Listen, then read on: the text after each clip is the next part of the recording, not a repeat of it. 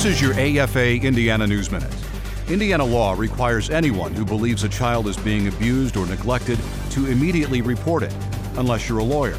At least that's the opinion of the Indiana State Bar Association's Legal Ethics Committee, which says lawyers may report suspected child abuse or neglect against their clients' wishes only when they believe it necessary to prevent reasonable certain death or substantial bodily harm. Child welfare officials say the opinion is wrong and endangers kids.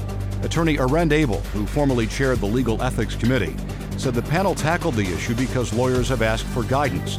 In its opinion, the committee said a lawyer's duty to keep client information confidential is generally paramount over the duty to report child maltreatment. Therapists, doctors, teachers, and ministers all are required to report suspected child abuse or neglect. There's more online at afain.net.